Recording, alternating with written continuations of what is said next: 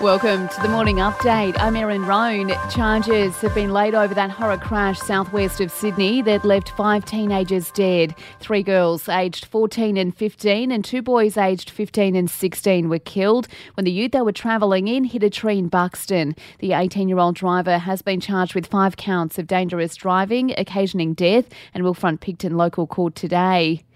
Police in Brisbane have shot a man after he allegedly lunged at officers while brandishing a knife. Dude! Drop the knife, mate! He's got a knife! Drop it! That audio thanks to Nine there. He remains in a stable condition with an investigation into the incident now underway. Federal Police have escorted more than 200 passengers off multiple flights at Melbourne Airport following a screening issue in Sydney. It's understood one passenger wasn't screened properly, deeming the flight an unscreened aircraft. Qantas has apologised. Serious concerns have been raised after the latest round of portable cot testing by Choice. 6 of the 11 cots tested failed key safety standards. The most common issue was mattresses that weren't firm enough. Soft mattresses are a key factor linked to unexpected infant death.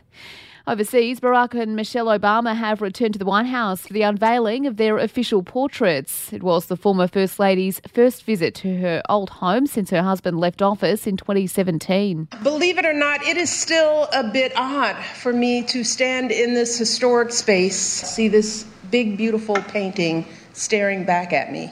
Growing up, I never could have imagined that any of this would be part of my story.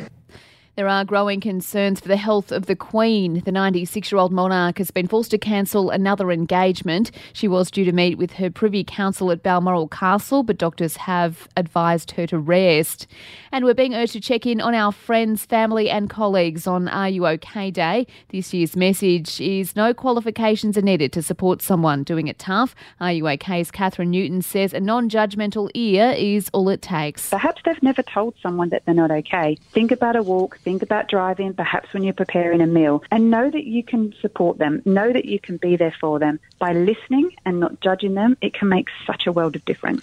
To sport now at the US Open, and Anna Sabalenka is into the semis. She's downed Karolina Pliskova in straight sets in the quarters.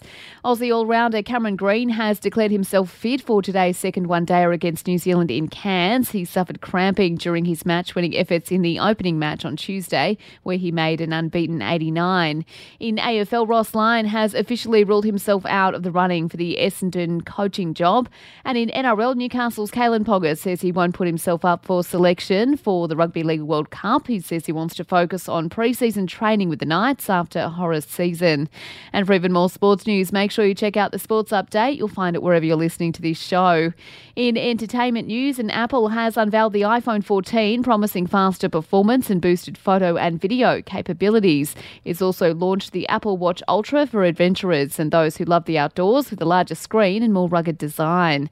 And Hugh Jackman is generating some Oscar buzz for his new movie, The Son. The Aussie actor plays a divorced father struggling to help his troubled teenage son. Critics have called his performance remarkable. And that's the latest from the Nova Podcasts team. We'll see you later on for another episode of The Update.